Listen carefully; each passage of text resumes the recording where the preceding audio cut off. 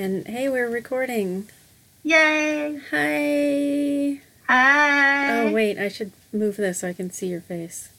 There That's you good. are. Hi, Sophie. Hi, Heather. Oh, so good to see your face and your hair, Yeah, your rose gold headphones. they're pretty great. And you can see my crocheted raccoon face up there. It is pretty neat. I love your Yeah. crocheted. The one right behind me is an opossum. Oh, that's even better. Oh, Yes. I love your projects. Oh, thanks. So, yeah, I guess this is episode 6 of Right. Where's My Flashlight? Woo! Woo! Momentous! Yeah, and this is a podcast where we talk about Ghost Hunters, the show, and talk about other paranormal stuff and tell our own stories and do stuff and talk about lots of other stuff. Yeah, we kind of go on tangents, so if you can't handle that, then this might not be the podcast for you. But I will say we get some pretty neat stories that we share, I think, and we would love to hear more from our listeners. If you could email us your story. Technically, we have no way to know if what you're telling us is true, so we'll just read it anyway. Yeah, honor system. We'll just, hope that you're not lying. Yeah, please share your stories. But we won't judge. We might judge. I should not say it. I'm sorry. We won't judge you. We will read your story and talk about it. But the email address is Hophie, HOPHIE 70362 @gmail.com. Please send us your stories about paranormal stuff or just weird shit that happened that you can't explain or don't understand. Whatever those stories are. Yeah, it could be UFOs, it could be cryptids, aka dogmen, or... Do you have a Mothman story? Ooh, oh my god, I would love a good Mothman story. I love Mothman. Me too. And, for so many years I lived, adjacent to West Virginia, but never went to the town in West Virginia where Mothman was seen.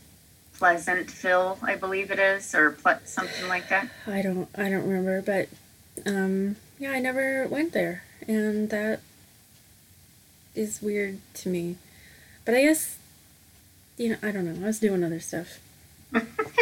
Yeah, you were pretty preoccupied. And it snows a lot there, and I don't want to drive in the snow.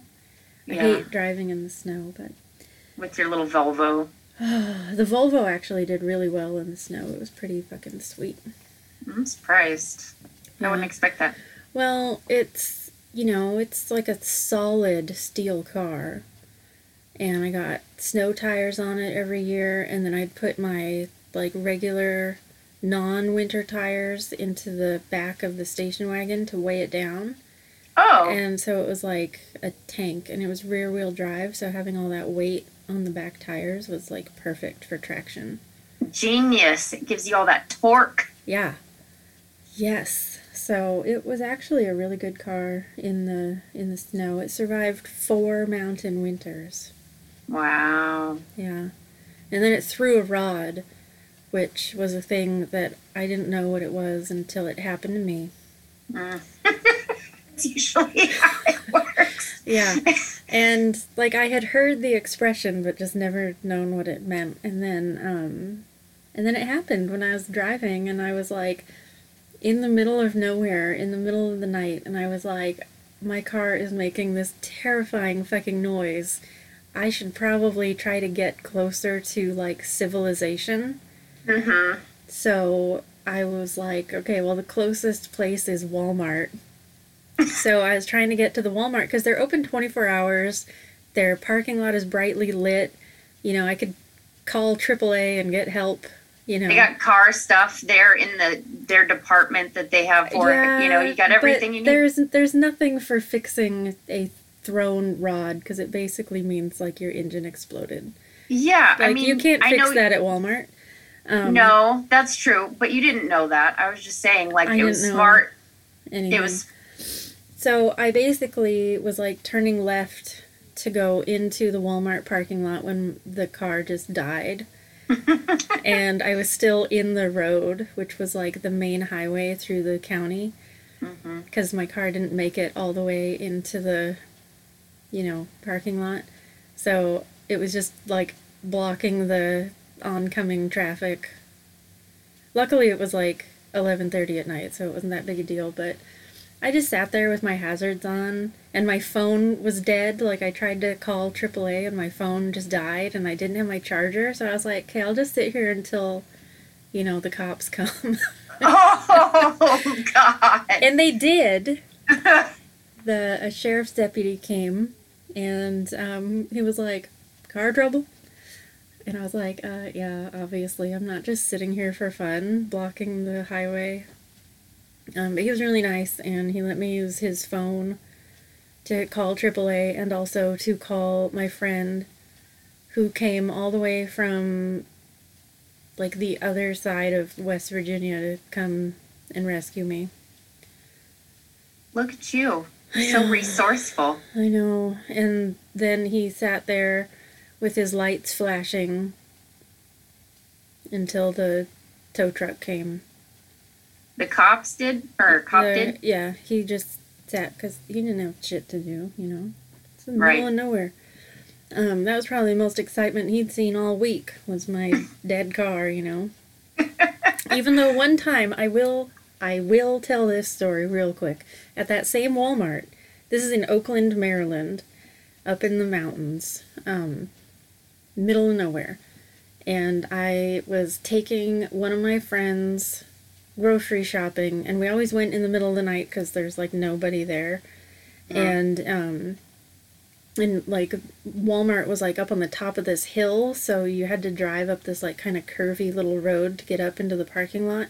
And once we got up there, it was just full of cop cars, like with all their lights on and all this stuff. And there was like we could see like a helicopter flying around, and we were like, what the shit is happening at the Walmart at like 12:30 at night, right?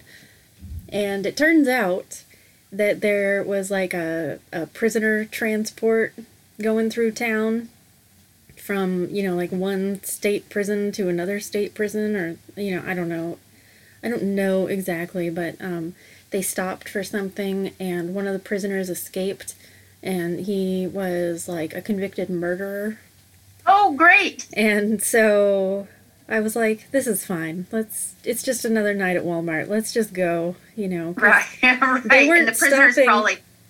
Like, they found him, you know, he wasn't at the Walmart, but they were, like, searching all around and, you know. Wow. So that was some Walmart excitement that should be a little section of our podcast here. It's like, what Walmart stories do we have?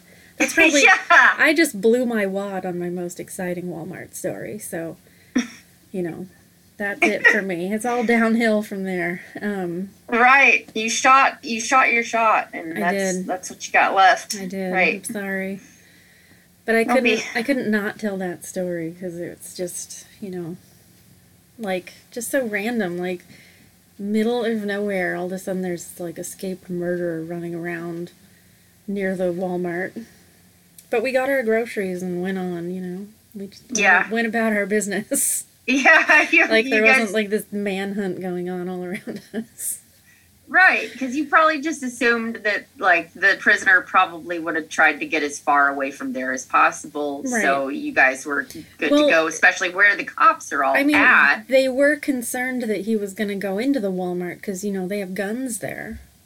Oh, snap. And, so that's why they were kind of, you know, staked out, like, by the doors and stuff, and he did not go to Walmart to get a gun, but... You know, I can understand why they would be concerned about that, because, you know... Yeah, I didn't even think about that. Yeah. But yeah, they didn't like stop us from going in or anything. We just asked them what was going on, and they were like, "Oh, escape, murder, blah blah." And I was like, "Cool, okay, thanks." Okay, thanks. Bye. Bye. I'm gonna go get my discount groceries now. Yup. Well, I guess they weren't my groceries. I was taking my friend. They were her groceries that time, but you know, whatever. It doesn't matter whose groceries, I guess. Yeah. So what else is happening? Oh, I read a book. I was going to tell you this, and then I was like, we should just start recording instead of talking all night without recording, which we easily could have done, and then I'd be Right. like, wait, now we have to, you know, what? I don't know. Because you said, let's play rock, paper, scissors. And I was like, oh, because I just read a book called Rock, Paper, Scissors. And at first I like hated it. And I was almost going to stop reading it, which I hate to do. Even if the Right. book is absolutely terrible, I feel like I have to finish it. Mm-hmm. Just so I know how terrible it truly is. Like, there's only been one book ever that I couldn't finish. And, oh God, what was that called? It was some vampire book. The Cowboy and the Vampire. Oh. It was terrible. It was so terrible. Anyway, so this book, Rock, Paper, Scissors, I just like the people, the main characters, this like man and a woman, like I kind of hated both of them. And it went back and forth between, you know, like each person's point of view. Mm-hmm. And I was like, I don't like either of these people. I don't want to keep reading about them, you know?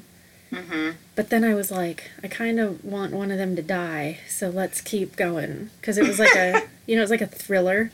I was like, one of these people is going to die, and I want to know which one, and I hope it's this one. So let's keep reading to see.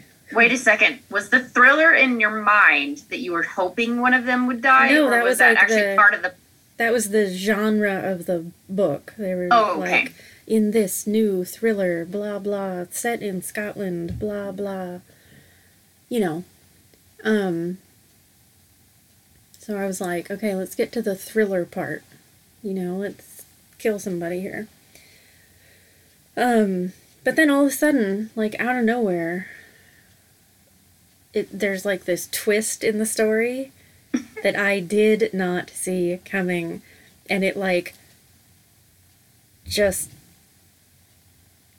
I had to like put the book down and like rethink the entire book. I was like, oh my God, do I have to start it over now? Like, what the fuck just happened? Like, it was such a crazy twist, like this just total mind fuck of a twist, you know? Mm-hmm. And I was like, what? What? And I really had to like think about it. And then after that, I was like, okay, that was awesome how she pulled that off. Mm-hmm. She the author, I'm assuming? Yes, the author, whose name I can't think of at the moment. Wait. But, you know, it was like, I don't want to give anything away just in case anyone's going to read it or whatever. Alice Feeney is her name. The author. Alice Feeney, Rock, Paper, Scissors. And really, you know, I guess it's good that I hated the characters because I think that they're just, like, not great people. Mm-hmm. You know? So, like, they were well-written, shitty people. Right. They weren't poorly written, normal people. Right. There's a You big know? difference. Yeah, so they were just, like, well-written, shitty people. And then there's this big twist where I was like, what? And then I was like, no, that's not possible. That isn't, no. But then when I thought about it, I was like, oh my God, she did it. She pulled it off. Oh my God. And Genius. And then somebody gets killed. And, so, you know, it was good. Did it fulfill all of your hopes and dreams? It did. By the end of it, I really liked it. So I'm glad that I didn't stop reading it when I thought that I hated it. Mm. And then I decided to read Charles Dickens after that. Good choice. Yeah, A Tale of Two Cities. Mm. Which is it's like a roller coaster of emotions. Mm-hmm. There's a lot happening. It's classic. A lot of bloodshed. Mm-hmm. It's very graphic. Drama. Oh, yeah. A lot of, because, it's about the French Revolution. Mm-hmm. And so, a lot of people are getting guillotined, and it's very graphic about it. But I thought it was beautiful. Mm-hmm. Not the blood. I mean, some of the bloody parts actually were. Like, there's a woman who is just known as the Vengeance. Yeah. And that's like one of my favorite things ever, is that there is this, like, pissed off lady. His wife, probably. Yeah, I don't remember exactly what her, station in life was, but, she was just pissed off, and she was called the Vengeance. And then there was this other lady who just, like, knits all the time. And she knits, like, code into her knitting to keep track of all the people that they're going to get revenge on during the revolution.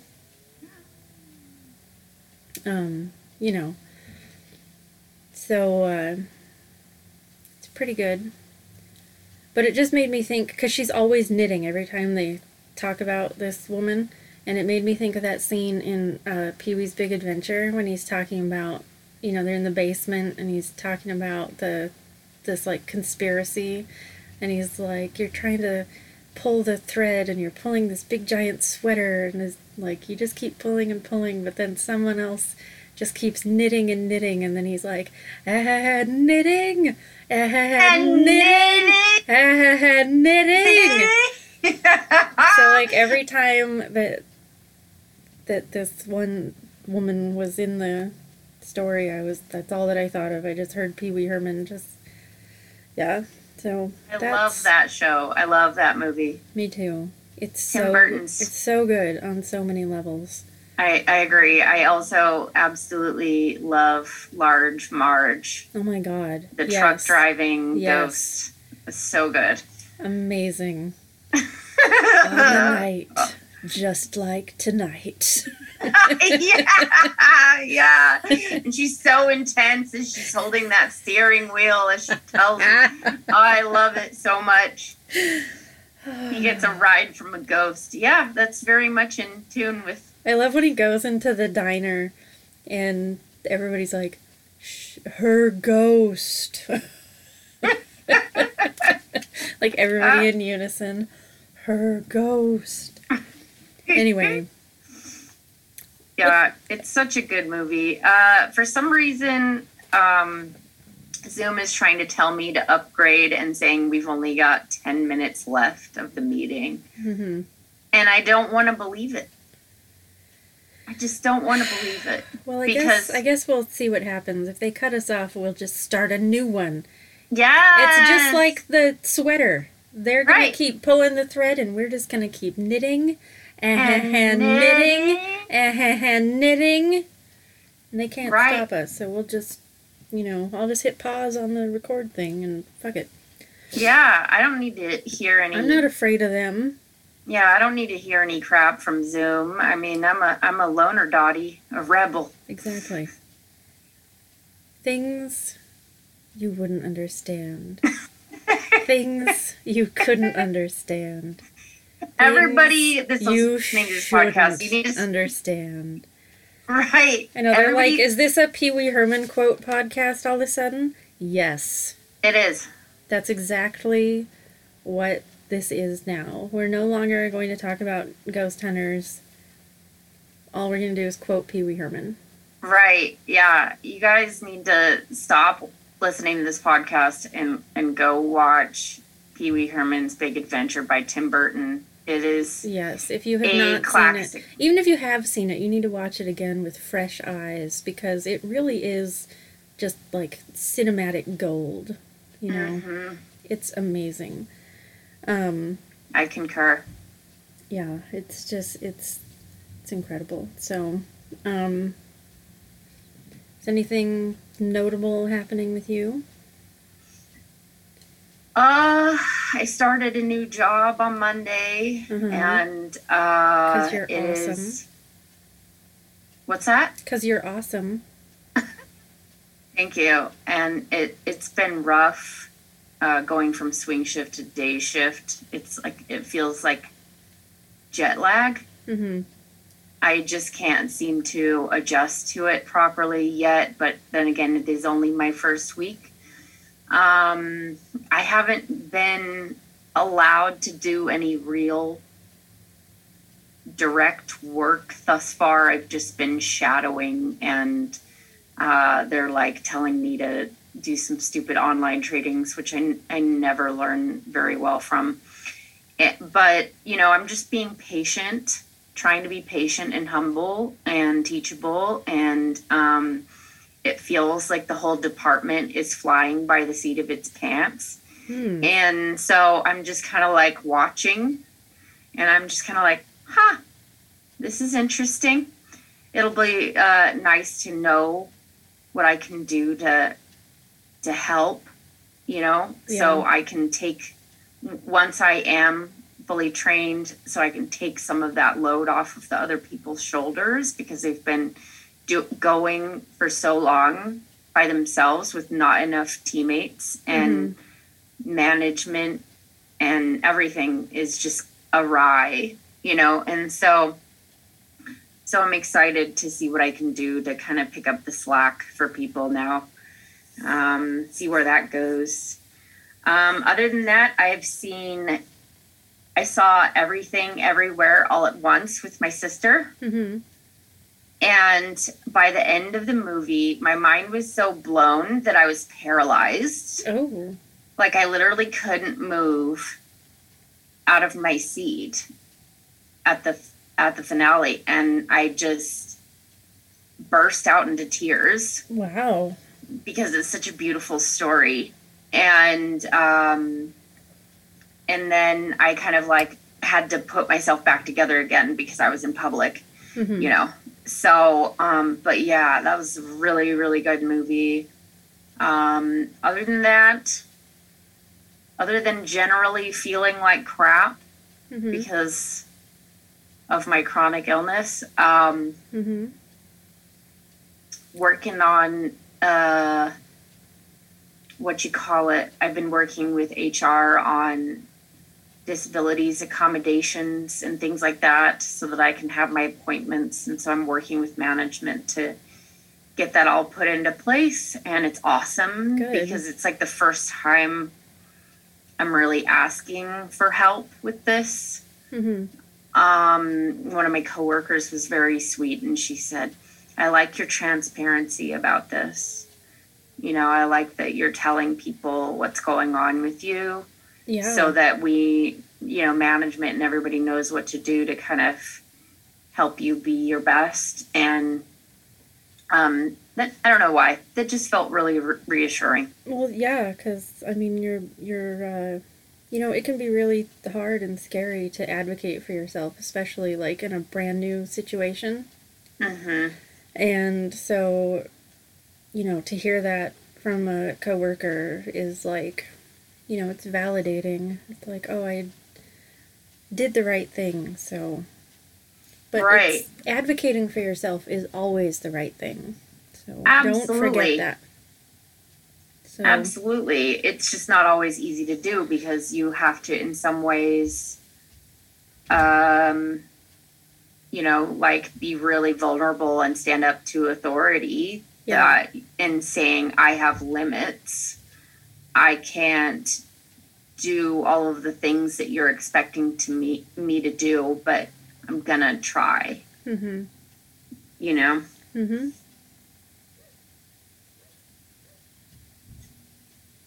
Is it Karen?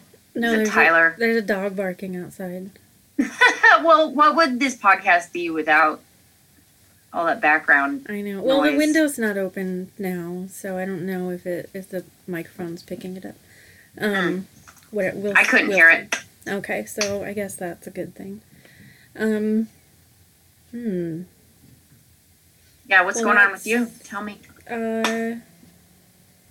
Nervous breakdown is still in place, or is that kind of fading away? Or? I mean, I just have been kind of having like a constant nervous breakdown for, like 15 years or something. But lately I've been feeling good. Like I've had a lapse in my medication because of my psychiatrist had to cancel our appointment last week because their system was down, and so like tomorrow I have to call and reschedule it. So like I haven't had like 2 of my medications that I needed refilled.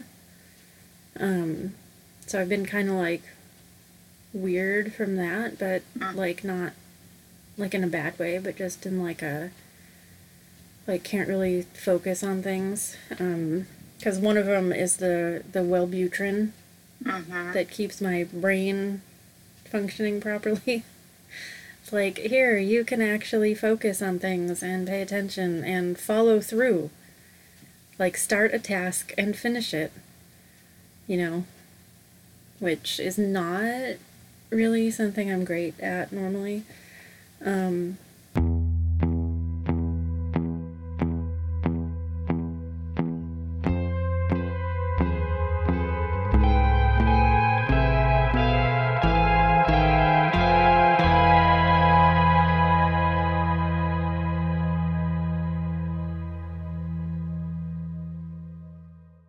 Oh, hi everybody.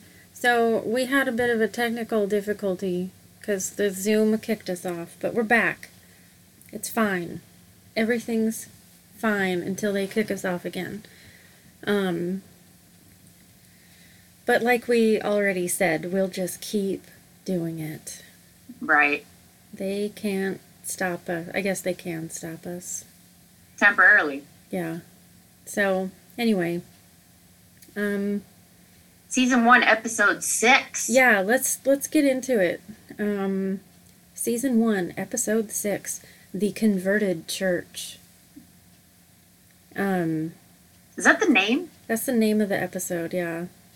I can't see it on my end when I'm watching the discs, the CDs. It just says episode 106 or whatever.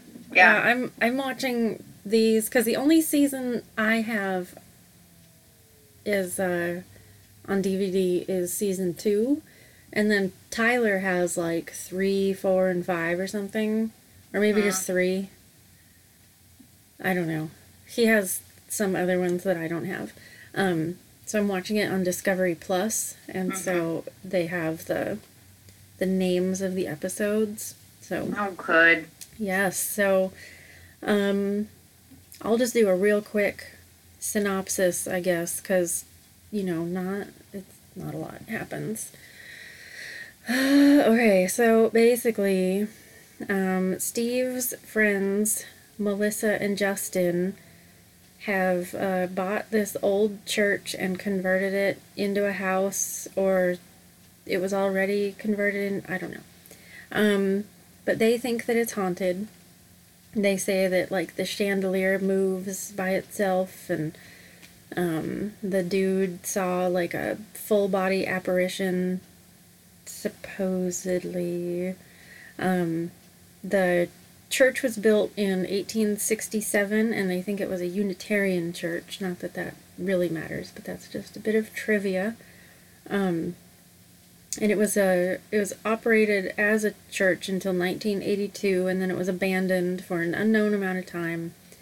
And someone bought it, and then these 2 people are like the second owners since it was bought from, I don't know.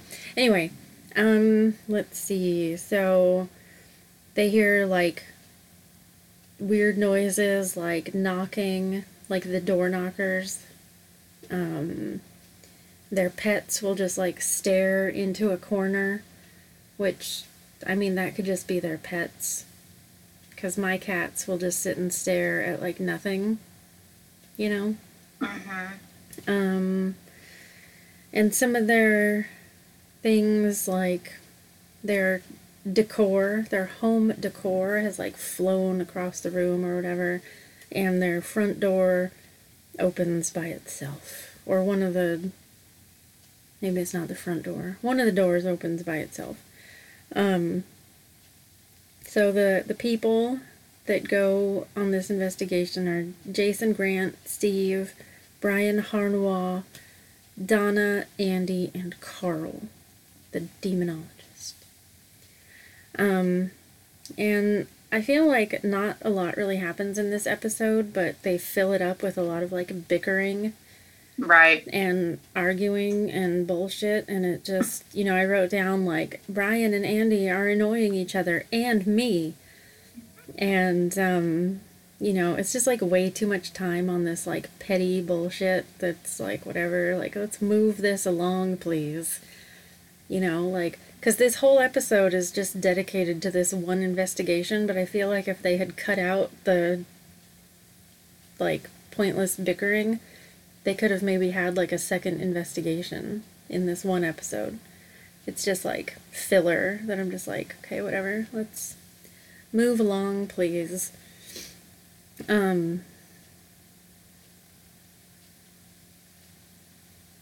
So, Brian and Steve have some like EMF spikes and they get all excited, but then they find out that it's because of this like little like plug-in water fountain. And then they go up, because there's still a bell tower in the church with a bell that they go up and ring, and they're up there ringing the bell, and Andy bursts in and he's like, every time you ring that bell, the orb activity doubles. And Sophie, you know how much I love orb activity. Yeah, the controversy. Yes, yes. Teach the controversy about orbs. And so I wrote in my notes, all capital letters, it's fucking dust. Because they're ringing this giant metal bell that's attached to the top of the house. So the whole entire house is vibrating and kicking dust loose. That's why when they went up there, the so-called orb activity doubled. Because they're shaking the entire fucking building. But I won't get too into that. Let's see. Andy teaches Donna how to use the thermometer. Blah, blah, blah. And then Brian and Steve have another EMF spike that they can't connect to anything. And then they figure out why the door opens by itself, and it's just like a vacuum situation caused by the other door being shut. That's usually what it is. And then Carl, in his great wisdom, says that, the homeowners, Melissa and Justin, that they want the house to be haunted. And so, like, they see everything that happens as, like, proof that their house is haunted. And, they are the kind of people, like, you can just tell that they just would really love to live in a haunted house, Because of their decor, the posters of the monsters and vampires or whatever. They have, like, skeletons and, like, zombies and, all this, like, kooky, creepy stuff all over. And, it's like, and they bought this, like, old church that was turned into a house. It's like they just really wanted to live in a haunted house, So that's what I agree with Carl. So then on the analysis, it's just a bunch of orbs, which really is dust. And then I love it because when they go to the findings to show Jason and Grant the evidence that they found, Jason is like, why don't you guys show us some more dust? And then that's basically all that they show them is more dust, because that's all they have. And, one of them might be lint, Yeah. Okay, yeah. And then they have what I call the Great Orb Debate, Mm-hmm. You know, just like we've talked about before, that, like, you know, orbs are, you know, like an actual phenomenon that people have seen and experienced and everything. But everything that you see that looks like an orb isn't an orb. If it could be something else, then you can't call it an orb. You know, but if you can somehow prove that it's not dust, that it's not lint, that it's not a cobweb, that it's not an insect flying by, you know, if you can prove it's none of those things, then hey, maybe it is an orb, you know. But if there's any doubt that it's one of those other things, then, you know, it's not going to pass scrutiny from anybody, except maybe Andy Andrews. Who is always so excited when he sees evidence. Is an orb, and every orb means there's a ghost. And that's the other thing, is that just because there are orbs somewhere doesn't mean that the place is haunted, because orbs are just energy. So those two things can be related, that you can have, you know, paranormal activity and orb activity, but they're not, like, always linked. Like, right. one does not equal the other, basically, is the point. Like, they can be mutually exclusive events. Right. They can be correlated, but doesn't necessarily prove causation. Right. But, like, the theory or hypothesis, rather, is that, you know, if you have those collections of energy, it's possible that spirits could use them to manifest or manipulate them in some way. You know, I disagree on the one orb that did actually look like it was lit from within, and I felt like it was perfectly circular, and it was following its own path where it, like, completely changed direction and went circular back around in this loop fashion, which... Mm-hmm. But you know what else can do that? Insects. Dust. And insects. That's true. That's little absolutely tiny insects true. Could, and the thing is, when it's in front of a camera like that, you can't tell how close to the camera it is, so there's no way of knowing how big that object is. Mm-hmm. And so, I mean, that could have been like one of those little teeny tiny moths, just like flying around in like a little loop. Right. That's possible. That's possible. Possible. I'm not saying that's what it was, because I wasn't there. I don't know. But it's possible that, you know. But they do, Jason and Grant do show that one and then another one to the homeowners, and they're saying these are possible orbs.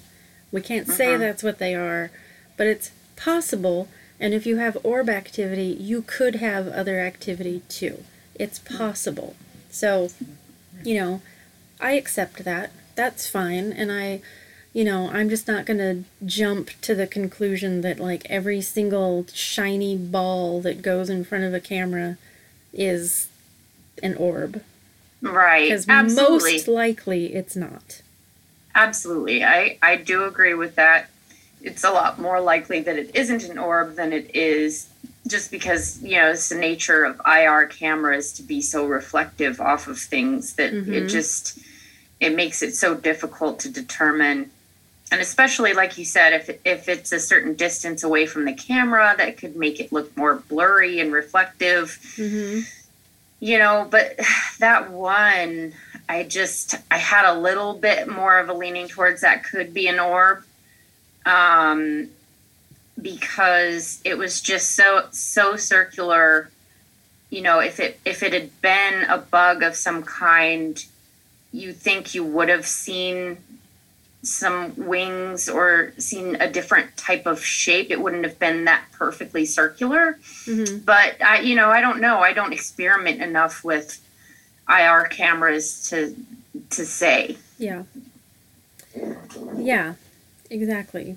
So, but that's all that they get there. They don't get any EVPs. They don't get any pictures or videos of anything. They just get, you know, dust and a couple things that may not be dust. Right. And then Donna's personal experience of feeling like she's being watched. But she's also in an old church that is decorated with a bunch of like creepy things. Exactly. It's like the spirit Halloween store exploded inside their house. Mm-hmm. And right. they're in there with all the lights off, you know. So of course, you know, not to discredit Donna, but I mean, it just makes sense that you would feel a little weird in that house because you've never been there before, first of all. Mm-hmm. And the lights are all off. You can't see shit except for like these weird, creepy things all over the place. Right. You know? And the power of suggestion, you know, Right. like she's going into the house with this suggestion or these stories that the house may be haunted. And so she may be biased in going in there expecting it to be haunted. And so then, yeah, exactly. You know, or, you know, who knows? I think Donna, I don't know, from what I've seen of her in the seasons that she was part of TAPS, she does seem like she might be a little bit more sensitive to these things than other people, though, too. Mm-hmm. Just because of, you know, she vulnerably shares about her own experiences when she was younger, and she oftentimes will come alongside. I've seen her come alongside other clients and share her own experience with how she had to deal with her situation and giving them a little bit of hope and like, this is how I got through this situation, kind of a guidance, I guess you'd say. Which, you know, so, and she is a type of engineer, so you want to kind of like give her the benefit of the doubt, like that maybe she is really logical. Mm-hmm. But yeah, at the same time, no one is immune to bias. Right. And I mean, I believe that she feels that way. Right. But it may not be caused by actual, like, paranormal activity. You know, it could be just, you know, it's a house filled with creepy stuff. You know. Yeah. So, but it could also be that, you know, there is something there and she could sense it, but it didn't show itself, you know? Right. I mean, I don't know. What I do know is that they didn't get any evidence from that place. Yeah, not really. Which isn't to say that there isn't anything happening there. It's just that they didn't catch it. Right. So, and I did like, you know, like you were saying earlier about how Carl was basically kind of validating or asking the clients, you know, what is the goal you have for TAPS coming out here to do this investigation? Like, what do you want from this? Mm-hmm. And, you know, I think it's good to have the same goal, you know, as the clients. And I think that they, because, you know, like if I was going into, let's say I have a house where I've experienced some crazy shit, and then you have investigators come in there and totally invalidate you and make you feel like crap, like you're crazy. Mm-hmm. You know, I mean, that would be hard. That would probably just make me feel even more isolated and worse in my situation. But they didn't do that. They were they never do that. Right. And I loved how they handled it too. They're like, okay, so, you know, maybe this isn't what you were looking for, but, you know, we just didn't catch anything. It doesn't mean that your experiences aren't valid. Yeah, and they always leave it open for, like, you know, if things continue happening, or, you know, you can always call us back. And, you know, there have been situations where they do go back to places because they want more answers. So... Right. You know, it's just, you know, except for, like, in the rare cases where people are, like, purposely faking things, like those people with the speakers in the ceiling and stuff that we'll get to on another season. I look forward to that. I mean, that's one thing, you know, right. when they're, like, obviously faking stuff and you know, making shit up and whatever, like, that's one thing. But, like, you know, to feel like you're having experiences, that things are happening in your house that are, you know, scary or stressful or just, you know, whatever, uncomfortable. And then these people come to investigate and nothing happens when they're there. Like, that must be so frustrating. Because you want answers and you want to know, like, you're not crazy, you're not hallucinating, you're not making shit up, you know. And so what I like about TAPS is that they don't make people feel that way. Like, they listen, they believe their claims, and then, like, they try to find, you know, explanations for things just to give the people peace of mind. Like, oh, this is just your plumbing or your whatever, you know. Right. But they're not there to be like, oh, you're just fucking crazy. You know. Mm-hmm. Like, there's nothing here, you're just nuts, you know. Like, they would never treat somebody like that, which is what I like about them. Yeah, and I mean, like, almost, you know, I can't speak for Carl, but I think almost every one of the team members, I can't say for Carl or Andy, if they've had their own personal experiences, but everybody else has. Mm-hmm. And so they've had their own experiences and probably have had varying reactions to their opening up about it with people. You know, like, my experiences have been quite varied. When I was younger, it was terrible when I would share about my experiences. That now, looking back, I know it was because I was not among my tribe. I hadn't found my people yet. Yeah. But, you know, I had some bad experiences. Sorry, my cat just came running up and jumping on top of stuff. It happens. So yeah, I had many people tell me I was on drugs or I was crazy. Like, I had schizophrenia. I was even diagnosed with a mental health disorder based off me admitting that I'd had paranormal experiences. And now, working in the field that I do, I have also seen some mental health assessments, which include diagnoses based off of them having paranormal experiences. And it's hard for me to see that. I don't like it.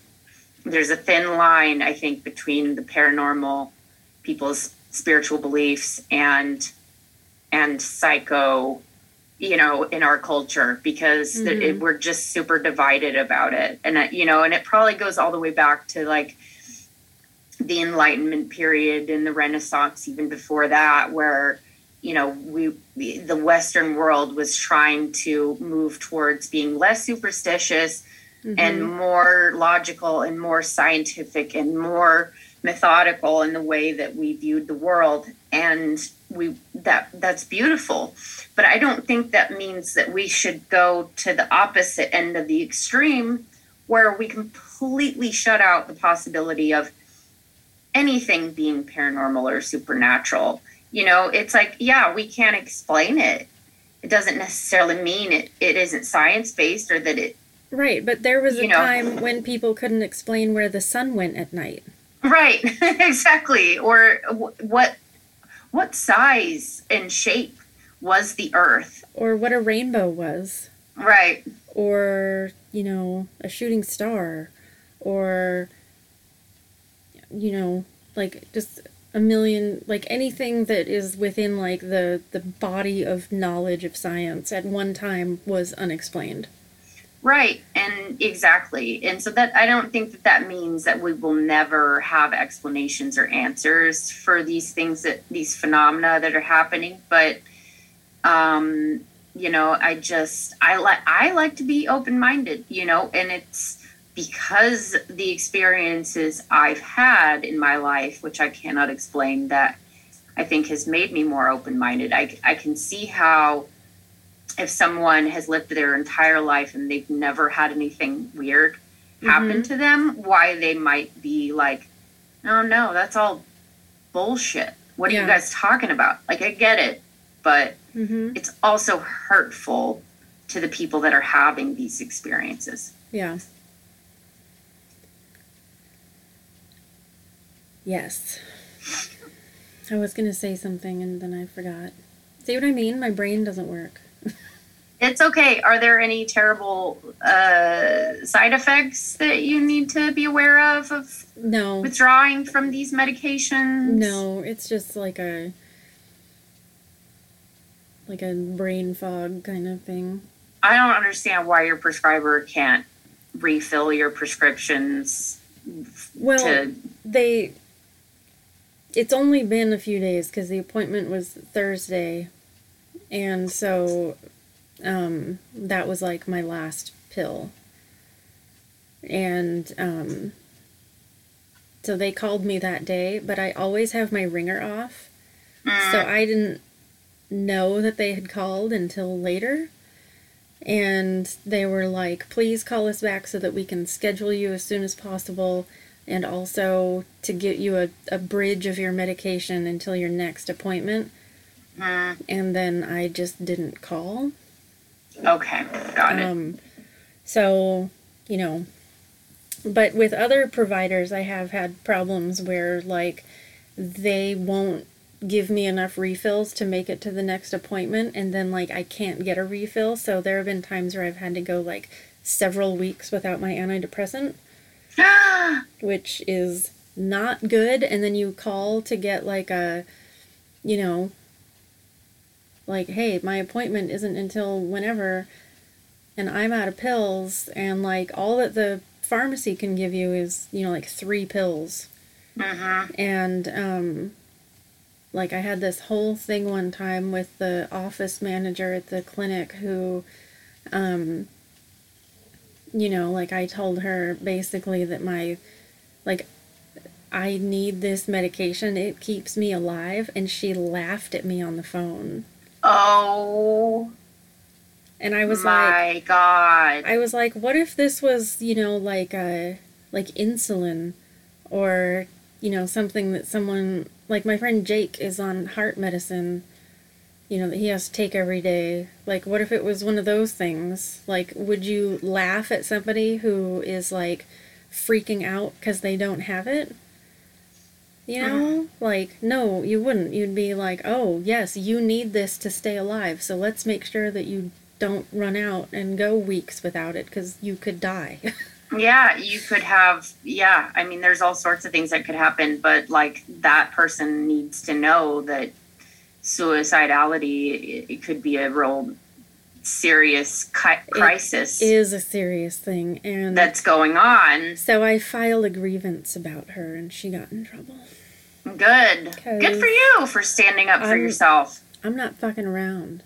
Right. You know, this shit is real. And, you know, so that was like the last time that anything like that, that was the only time that anything like that happened. And usually if there's a lapse in my medicine, it's my own fault, because I don't call it in soon enough, and, you know, it's the weekend or whatever. Or I'm just like, you know, oh, I have like a week left of pills, and part of my brain is like, call today. Call right now. Get it done. And I'm like, no, I'll do it. And then the next thing I know, I'm like opening the bottle and there's no pills. And I'm like, oh, I forgot to do that thing. I've done that too. I have really, really bad executive dysfunction, obviously.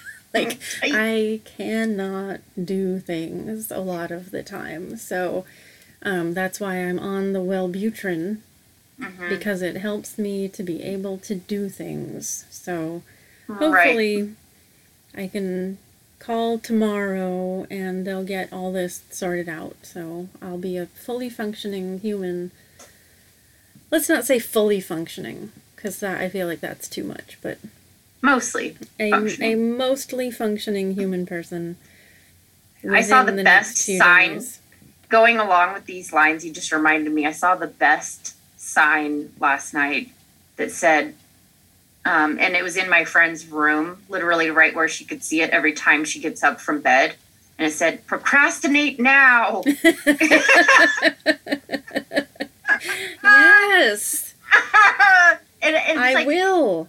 mm-hmm. And I do, and I am, kind of. I do it too. I think it's human. I think we all do that. You know, we get distracted or we get uncomfortable with dealing with something that just, I don't know, it just makes us uncomfortable for some reason. And then we're just like, nope, I'm going to do something else for a little bit. I'm going to let that sit on the back burner, even though I shouldn't. I also got really distracted last week. I started planning a trip for this summer.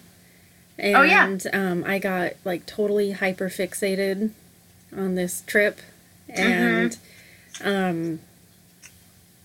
even though it's months away, you know, it's still like I have to get all the reservations made and everything just so I know that they're there, that I will have a place to sleep and, you know, poop and all the stuff that you need to do, you know. Yeah.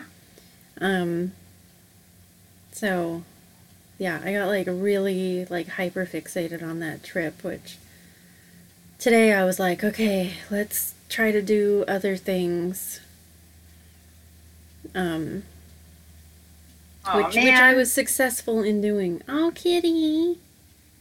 Yeah, I got Otis joining us temporarily. Mr. Chonks-a-lot himself. And then, you know, Zoom, of course, gently let me know that we've got 10 minutes left of the show again. We might have to do the same thing where we just pause and log back in because it seemed to work. It did work. We did it. Yeah. Indeed. So, anyways, what were we talking about? I don't even know. Oh, me planning my trip. Oh, yeah. Yeah, you got really distracted by that. And that happens. Yeah. You know, that's life, especially when you're, like, thinking about something exciting in the future, a goal. Yeah. Or, like, you know, something where it's like, oh, I finally get some freedom to, like, get out and experience the world and get some enrichment in my life. Yeah, because I haven't been on an airplane for like 4 years. Oh, wow. And for me, that's a really long time to not go anywhere on an airplane. So I'm like, you know, what is wrong with me? Well, COVID happened. COVID did happen. That's a thing. Yes, that's part of it, but, you know,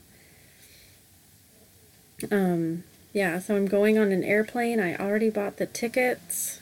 Oh, yeah. And I've made reservations at one place that we're staying. There's going to be 5 different places that we're staying on this trip. Holy crap, that is a lot of planning. In 3 different states. So it's like a big trip, you know. Yeah. Like I'm going to have to rent a car. There's like a 12-mile long bridge that has like 2-mile-long tunnels that I have to go over. And I'm not a horseshoe curve? Is there not a, like the... We might find one of those. Altoona tantrum? I'll have my own Altoona tantrum. Ooh. Yeah. What states are you going to visit? Where are you going? I'm going to Virginia, Maryland, and North Carolina. Ooh, which means then you can go visit the Mothman prophecy or Mothman place. Not really, because that's in West Virginia, and it's many hours away. It's not as close as you'd like to think. Cause, dang it. Like, the states over there, they're kind of, like, they're short, but they're really wide. So, like, driving from the coast of Virginia up to West Virginia, where the Mothman happened, would be, like, I mean, it's doable, you know, obviously, but it's a longer drive than you'd think, because the states are so wide there. Right. So... It's a deterrent that you don't really see realistically when you're looking at a map of the East Coast. Because when I look at a map of the East Coast, I think they have such tiny spaces because I'm so used to the West Coast where the states are so much bigger. Yeah. like, I told my mom that we're going to 3 different states, and in her mind, that's like Washington, Oregon, California. And it's like, no, like, this part of Maryland that we're going to is just this, like, little nubbin right on the coast, and then, like, just, like, these little tiny parts of Virginia and North Carolina. Like, we're gonna be at the beach, like, the whole time. Sweet. And, camping at the beach. And there's, like, wild ponies and pirate ships, and we're gonna go snorkeling to look at shipwrecks, and the lost colony of Roanoke is there. Hold on for just one moment. Yes. I need to pause because I don't know why this matters to me so much, but I just, like, saw a Grubhub person drive up to deliver McDonald's to my upstairs neighbor, and there's a McDonald's literally 1 block from here. And it just, to me, that boggles my mind that you would pay like 20 or whatever extra dollars for somebody to deliver food to you from a block away. I mean, it can be like twice as much when you get it delivered. I know, and that's why I don't know why, but that just bothered me for a second. I was just like, why? Why? You could walk? You could drive? Maybe they can't walk or drive, though. They can. I've seen them do both many times. I don't know. Yeah, I know. I shouldn't be judgy, but I'm just like, why? Okay, I know, but never mind. Maybe they're stoned out of their gourd. I mean, sometimes I get coffee delivered when I have coffee in the kitchen. So, I mean... Yeah, but coffee from, like, that actual coffee place where that's their specialty, to me, it tastes so much better than home-brewed coffee. Well, and it's, like, fancy. Right. I don't know. Yeah. Yeah, who knows why people do what they do. It just, who knows what they're experiencing or feeling in the moment. Who knows? Maybe they're depressed and they can't even get out of bed. And they're just like, I just need some fucking McDonald's, okay? You know? Sometimes you just do, Yeah. Yeah, I've been there. It's okay. I don't need to judge. I don't want to take anybody's McDonald's in bed away from them. I know. I don't need to inventory them like that. Yeah. Oh my God, I just did. Okay, sorry. It's you were telling me about all your exciting... It's fine that we can talk about this and unpack it, Maybe next time you won't judge them so harshly when they order McDonald's from a block away. Right. Yeah, and even though it is kind of fun to judge, I think that's human too. Yeah. We just do that. Like, it's like, what the fuck? Why? I know. God, I judge everybody. Oh, speaking of being judged, on this trip, I saw this picture on Facebook of this person wearing, like, a pair of men's, like, tighty-whitey briefs, like, as a shirt. And, like, they must have, like, cut a hole in the crotch for their head to go through, and, and then, like, the elastic waistband is going around, like, it's like a sports bra, but it's made out of, like, men's briefs, Right. And I saw this, and I was like, man, that is a terrible, terrible thing to do. But then I was like, I'm gonna do it. And so I sent a picture of it. I sent that picture to my friend Jake, and I was like, because I told him that I was excited to hang out at the beach for 2 weeks, because I can just, like, wear all of my beach whore clothes. Right. And so I sent him that picture. I was like, that right there is my beach whore clothes. And he was like, oh my God, yes. So I told him that I'm going to make us matching brief shirts. And he's, like, tall and skinny, like, taller and skinnier than Tyler. I don't think he's taller than Tyler, but he's skinnier than Tyler. What? And so I was like, you're going to wear this tighty-whitey shirt, and I'm going to wear one also, and we're going to wear, like, really short cut-off jeans and just, like, go to, like, the busiest tourist spot in the Outer Banks and just, like, walk around in these outfits. And he was like, fuck yeah. Oh, So dude. it's going to be amazing. And I can't wait. I want pictures. I'm really I want excited video. because if you think about like how thin those tidy whitey briefs are, there's going to be like full nipple on display. Oh yeah, You know, absolutely. From like- the both of you, you could spear fish Yeah. with those. So I'm really excited. And there are places also out there, just like in any tourist place, where you can get like custom, like screen printing done. Mm-hmm. So I was like, man, we should get like Outer Banks screen printed across the front of our briefs. You know, which is actually the back of the briefs because they're like backwards. I don't know.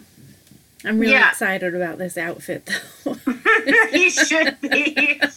I think it's genius. I can't wait. I have to see this. Yep. We're gonna get cut off in a second. Oh man, 1 minute. Okay, we will. The plan. Pause. I'm log gonna back pause out. right now Okay. so we don't get cut off mid-sentence. Here we go. Okay. Hi, we're back again. Yay, we did it. Sorry, guys. We'll get our shit together. We might. I don't. No It might promises. take us a while. But whatever. We're figuring this out. Like neither of us are like tech geniuses here, so. God, no. And I mean, none of my training in radio helped me with this because, you know, everything was already there. I just had to push buttons. I didn't have to figure out anything for myself. Right. And there was Right. like almost always somebody around who, you know, if I was like, I don't know how this thing works, like they would come in and be like, do, and I would never have to worry about it. Right. And here we are trying this podcasting thing, like just, you know, from scratch. Yeah, without a Zoom account. Without like any, you know, hardware or software knowledge and just kind of fucking just going with it. I think we're doing pretty well for not knowing anything that we're doing. Yeah, I mean we got a basic framework which serves us for now, but Yeah. dear We're gonna get better. Dear listeners, we anticipate getting a mixer. Yep, there's gonna be a And- mixer. Yeah, there's gonna be a what would you call it? Music. We have intro- a theme song. Theme. That's the word, theme. Yeah, we have a Yes. theme song that was made by my friend Alex, which I'm gonna try to figure out how to like attach that. I'm gonna actually try to do some like editing on this bitch. So Ooh. we're gonna see how that goes, and if I can't figure it out, then this one won't have the music, and I'll just keep figuring it out. Yeah. Because I know there's a way that you can like splice shit and get, because I've done it on other software. I know that it is a thing that can happen.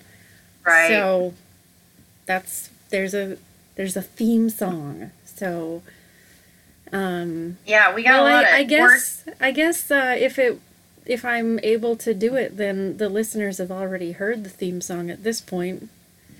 Right. Well, we got a lot of shit coming down the pipeline. Yeah, we Here. have things, you know, that are coming up.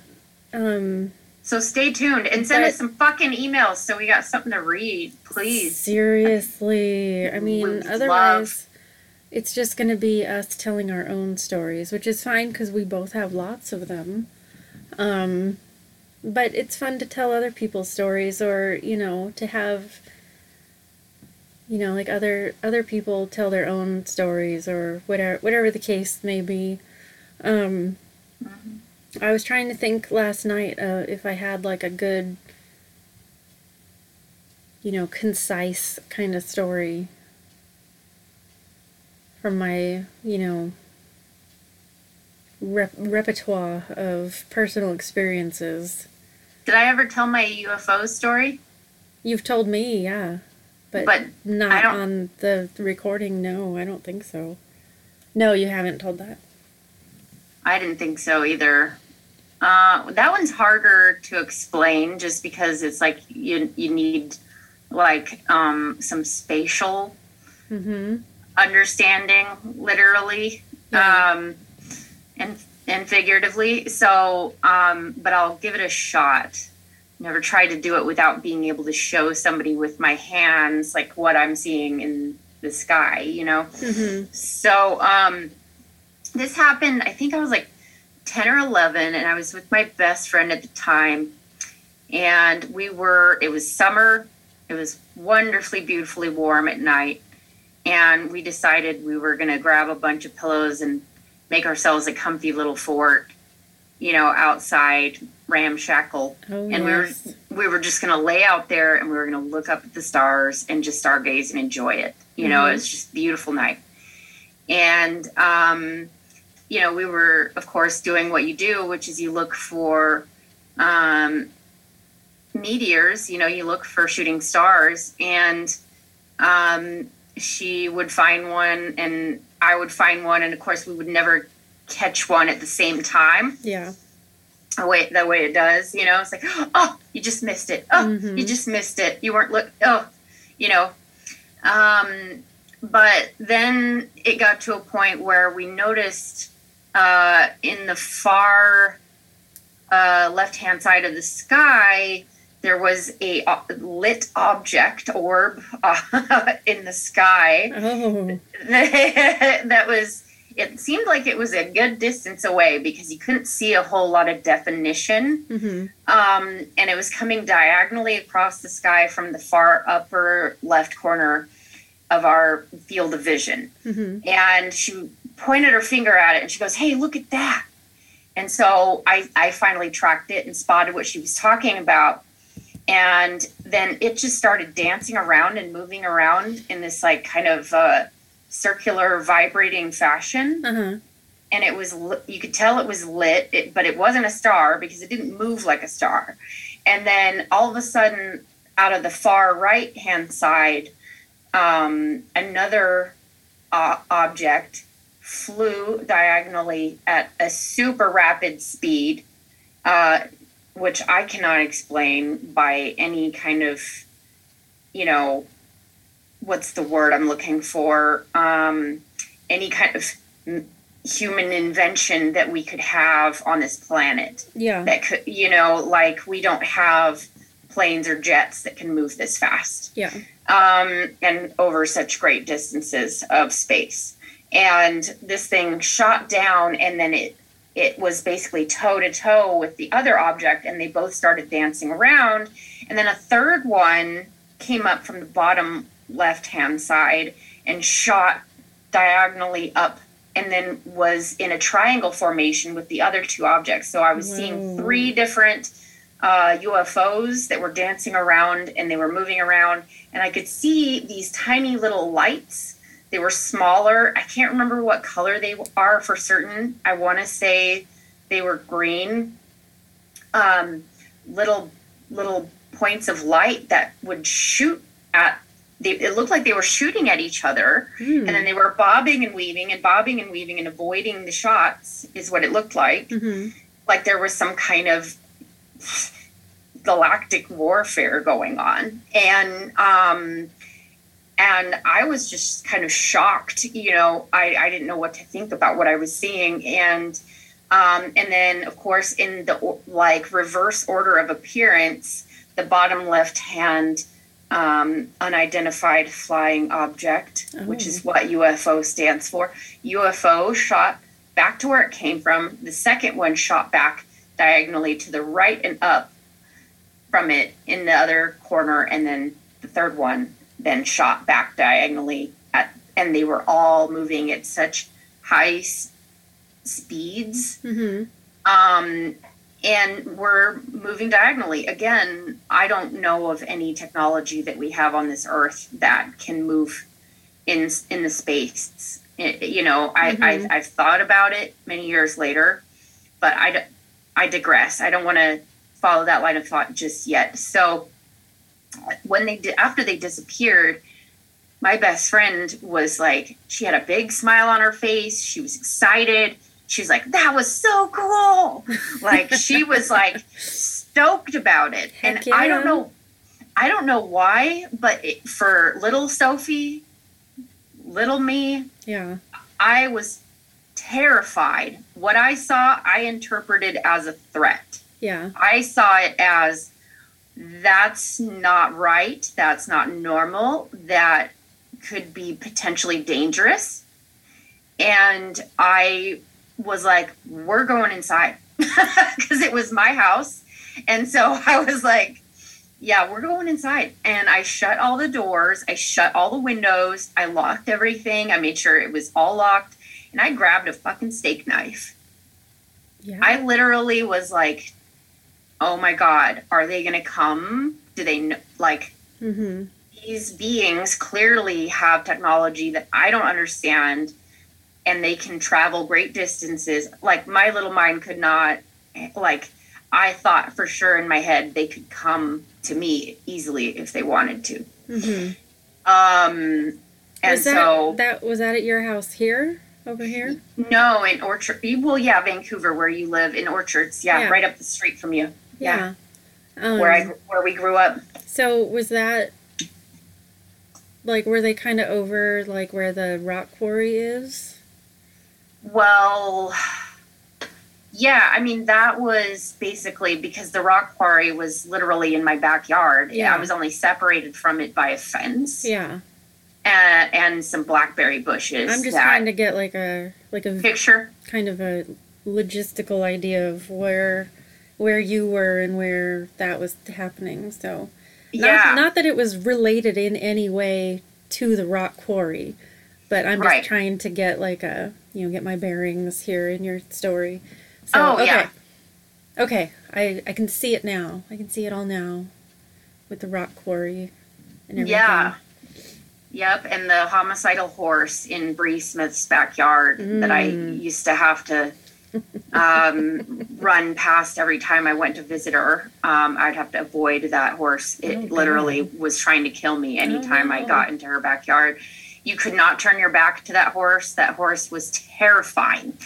But I kept doing it anyways because it was a shortcut to get to her house, was just to run through my backyard into her backyard. Mm-hmm. So, and I got some interesting stories about, what I would do over at the Smith's house. But anyways, so long story short, yeah, Bree Smith's backyard, my backyard, and the rock quarry were like literally catty corner right there. Mm-hmm.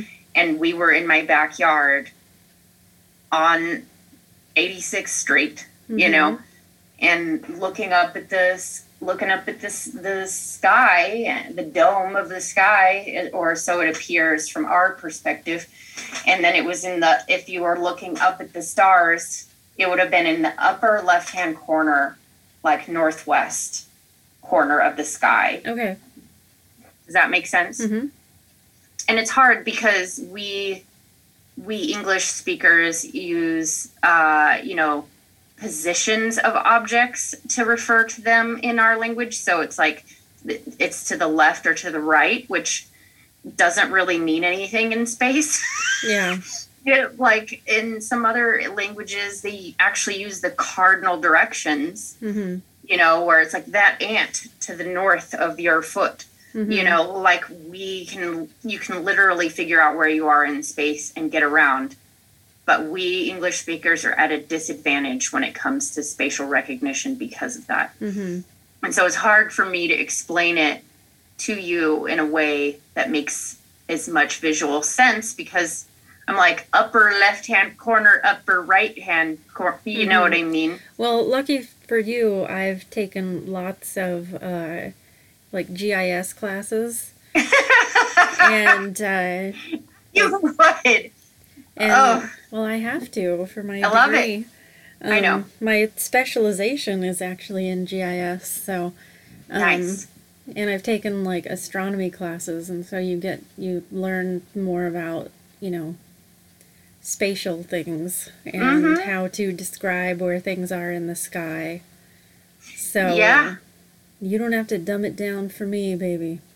Yeah, and Maybe you do. I don't know. I love that, but I'm also thinking of our poor listeners, because it's like it's a lot easier when I can give you hand positions. Yeah. And our listeners are like, oh, the rock quarry, that helps. Yeah, they don't know where that is. Yeah. Well, guess what? It's a rock quarry. That's all you need to know. Yep. Yeah, so... I got a scar under my right tit from that rock quarry. Of course you do. Gosh, I don't know any good stories right now. That's okay. Oh, I do have one. This isn't about anything except that I thought of it because when you were talking about looking at like shooting stars with your friend, and how, you know, a lot of times multiple people don't see the same shooting star at the same time. Unless you just happen to be both looking at the same exact spot, which is hard to do in the sky because... Absolutely. You know, even moving a few feet can change the angle that things are at because, you know, physics. But the day in 2013 when my grandpa died, Ooh. I was really sad because, you know, my grandpa died. And so my friend picked me up and we went and got milkshakes and then drove way out, like away from the city, like up into, like not quite to the Gifford Pinchot, but like out that way where, you know, the middle of nowhere. Mm-hmm. And we just like sat and looked at the stars with our milkshakes, and in like quick succession we both saw like 3 shooting stars in a row. Like we both just happened to be looking at the same spot and they were like boom, boom, boom. And that's beautiful. And it, you know, was just a beautiful, awesome experience. And you know, I felt a tiny bit less sad, you know, just because it makes you remember that everything is very fleeting and small. And, you know, that was really it. It was just, everything was fleeting and small, but beautiful. Right. That's life. That's literally life. Exactly. In a nutshell. And, you know, I love the Buddhists have a really great perspective, I feel, on not getting attached to things just because of the fact that there is no permanence. Yeah. You know, there is no permanence. The only constant in the universe is change. Mm-hmm. Whether it takes a lot of time or a little time, like one human lifetime, I feel, you know, prospectively is quite small. Oh, it's tiny. Right. It's barely anything. So. Right. And there is some hope that we can kind of take from that when we explore the paranormal in a lot of ways, just because it connects us to the bigger existential questions. Mm-hmm. You know, it connects us to the mystery of the universe, whether it's, you know, something on Earth or something in space, or it's something, you know, after we die, where do we go and what happens? Mm-hmm.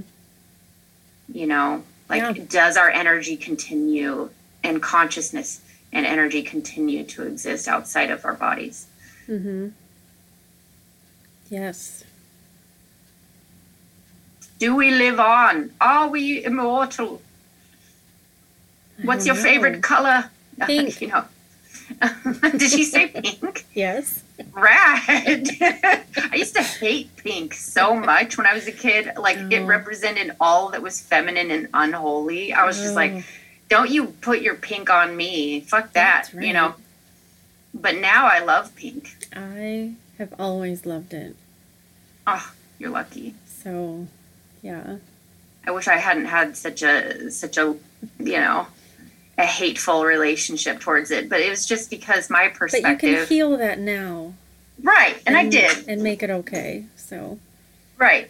And I did, and I've gotten a lot better at embracing my femininity. It's just, for me, I was such a tomboy. My gender leaned a lot more towards masculine. And, unfortunately, I absorbed some of the toxic masculinity, which rejects the feminine and only exists basically based off of the rejection of the feminine, which makes it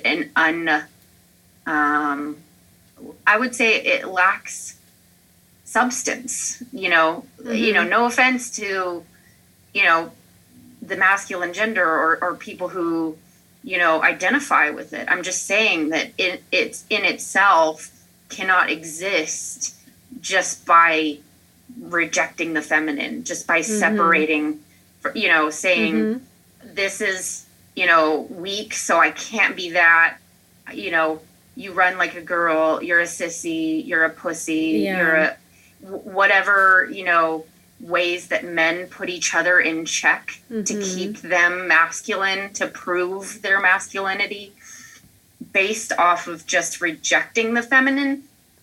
I struggled with that because I had internalized that. Yeah. And I had, rejected a lot of the feminine and felt that it was weak. I really did, and now I see it's a different type of fighting. It's a different type of navigating that actually is something femininity, I feel like, should be embraced more in our culture in order to be balanced and be healthy. Because I think femininity is about relationship. It's about collaboration. It's about understanding. It's about communication. It's about emotion, and, just at its heart about like taking other people's needs into consideration instead of just going around being selfish, believing that your actions have no effect on other people. When you're socialized as a woman, you are constantly taught to put other people's needs ahead of your own, which can be a detriment and can be an imbalance in itself. And that's why it needs that masculinity to help balance it out, or not. I mean, it depends on your perspective on, how you embrace those gender roles or not, because, there's a lot of people who completely reject them for many different reasons. And I don't blame them, Yeah. So that's my soapbox. I love it. Rant about gender today. I love it. We were due for one, I think. Yeah, I think so, and I was here for it. I love it. Yeah, but as we've discussed before, gender is a social construct, just like time. And so there are a lot of ways that the genders are socialized to behave and just to exist, and I think a lot of it is wrong. And like telling boys that they're not allowed to cry, or man up, all that stuff, like that's very, very damaging to people. Or slut shaming women. That, telling women they're not allowed to have sex and enjoy it, I'm going to have all the sex I want to, and I'll enjoy it. Right. If it's enjoyable, I'll enjoy it. I can't make any guarantees about the quality of the sex. That's true. It depends on a lot of factors, but, I'm still going to do it. Yeah, and especially, there's a lot of this talk going on because, like the weather is gonna start getting nicer. Not here, obviously, because it just keeps, like, yesterday was beautiful, and now today it's like, yeah, just kidding about, it's not, no, we're not doing that. But at some point in the future, it will be nice, and so, like, people are gonna start wearing less clothing. Right. And, like, that's okay. Just let people be comfortable, like, you don't need to, like, judge somebody because you think that they're dressed like a slut or they're dressed inappropriately or whatever. Like, keep that to yourself. Or if you think somebody is, like, too big to be wearing small clothes, fuck you. fuck you. Yes. Because, you know, like I was telling you for my trip later this summer, you know, I'm just going to wear all of my beach whore clothes, which are like pretty tiny little clothes. Right. And I'm, you know, a lot of people, they worry about, you know, their beach body and whatever. And it's like, well, the beach is going to get whatever body I have when I'm there, you know, which is this body. Yes. Like, I love that. I'm not going to like go out of my way to like change my body just so other people won't judge me when I'm at the beach, you know, because fuck them and whatever their judgments are. Like, you know, I'm going to be cute, I'm going to be comfortable, and I'm going to be scantily clad, and I don't give a fuck. Good. And I'm going to wear men's underwear as a shirt, and Sophie, you're going to see pictures of it with my nipples showing through the fabric, and it's going to be amazing. You're going to love it. I can't wait. And so, I mean, this is just a message for everybody. Like, just let people be comfortable. You know, don't, like, put your weird body issues and sexual issues and gender issues on other people. Right. Like, just fucking let people live their lives.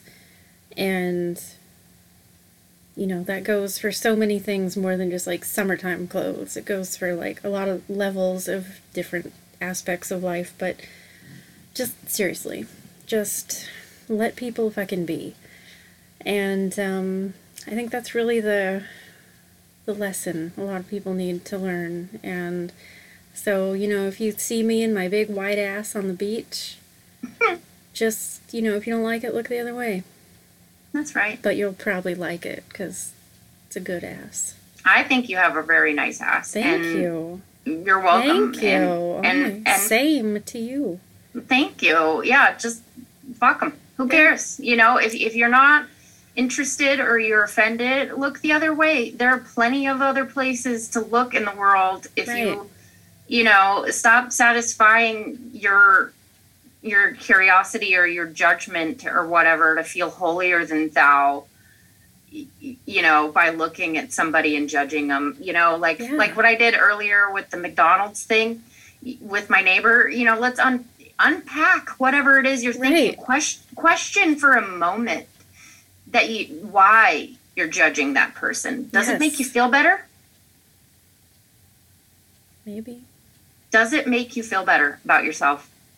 You know, when you can, like, how about we compare similarities rather than differences? Why don't we like look at what we have in common as human beings rather than just trying to separate ourselves and say, you know, that person over there makes bad choices or whatever. That person's not lazy.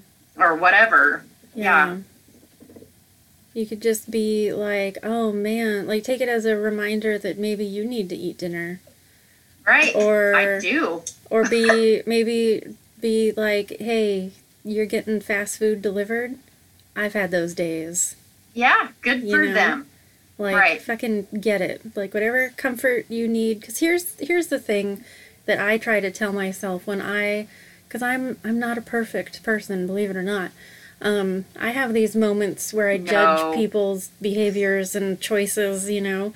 But I just try to remind myself that, like, you know, the world is pretty shitty in a lot of ways. Like, things are scary that are happening. And especially, like, in the last couple of years with COVID and stuff, like, it just feels like things have just gotten more intense and scary and, like, unknowable, you know? So, like, whatever people need to do to get through their day. Or take care of themselves. Yeah, to comfort themselves and to survive another day, you know, good for them. Because they made it through another day, you know? And sometimes those things can be harmful, you know, things that people do to comfort themselves and to get through the day. But, you know, I'm not going to go tell somebody, like, oh, you can't, you know, do whatever drugs or alcohol or whatever your online shopping, you know, all these like addictive things that you do to get that like dopamine rush. You know, Right. I'm not going to tell people to stop doing it because that's what's getting them through, you know? Yeah. And that's for And- them to decide whenever they Right. want to stop. Exactly. And that, you know, I've learned that lesson so many times from having, you know, so many friends who have like struggles with addictions. You know, like you can't make a person stop. And, you know, but you also can't enable them to keep hurting themselves. Right. Because then that's where your baggage is. That's where you have to figure out where are the property lines, so to speak. Exactly. Where are your boundaries? Like, do you own your own actions? Do you own the other person's actions or behaviors or feelings? No. Yeah. You know, you have to, there has to be some kind of boundary or separation there. Exactly. So, but I try to think about that when I see people doing things that I'm like, oh, maybe you shouldn't do that. I'm just like, nope. Take a step back from that judgment of, you know, whatever that person's character may or may not be. You know? Right. Because, like, I've been there, Mm-hmm. you know, and you've been there. We've all been there. And so just, you know, let people fucking live. That's Right. my point. That's I my mean- soapbox of the day. Yeah, and to add to your soapbox, I mean, which I love this conversation because this, I think, is very inspiring in a lot of ways. One of the things that I think can be the difference with judgment is, you know, number one, not imposing your own values on someone else, but Yes. also thinking of it as, rather than judgment, knowing the difference between judgment and discernment. Oh. So to me, discernment is when I'm evaluating something and it's like positive or negative effects in my life, you know? And so if I see somebody, you know, doing some hurtful things to people, does that mean that, you know, oh, well, I'm not a judgmental person. I accept people as they are. And then the next thing you know, you're getting abused and hurt by that person. Yeah. Like, you know, like, no, you use that discernment Right. to protect yourself and to look at, instead of justifying it or enabling it, like you said earlier, to be able to say, okay, that person does hurtful, harmful things, Right. and I don't want that to happen to me. So I'm gonna keep that person at a distance. I'm not gonna make best friends with that person. That's not a Right. good idea. Or date that person. Ugh. Yeah. Dear I mean, God, don't. like if the way that a person gets through life, you know, and comforts themselves is, you know, by like hurting other people, you know, I don't want to know that person. Like that is where I'll make a judgment, you know.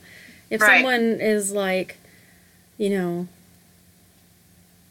like a neo-Nazi or something, it's like I will judge that person. Right. I will judge them so hard. But, you know, there's a difference between, like, hurting other people and harming yourself. Right. Exactly. You know, So these I mean, are all things, and nothing really is black and white. So you have to really, like, you know, like what you were saying, like discern between different things. And yeah. Yeah, and make your best judgment call on what's appropriate. And sometimes you'll have to learn from your mistakes. Sometimes you'll trust some untrustworthy people. I've done it. You know, sometimes you'll trust. Sometimes you'll not trust trustworthy people, you know, based on your own past experiences, you know, which I've done that too because of my trauma background. You know, something activates me or triggers me, then you know, I may have a stronger reaction and want to immediately, you know, sabotage a relationship out of fear, and, you know, may reflect back on it later on and be like, oh, maybe I shouldn't have judged that person so harshly, because there was a lot of misunderstanding there that could have been avoided through communicating with them, or something.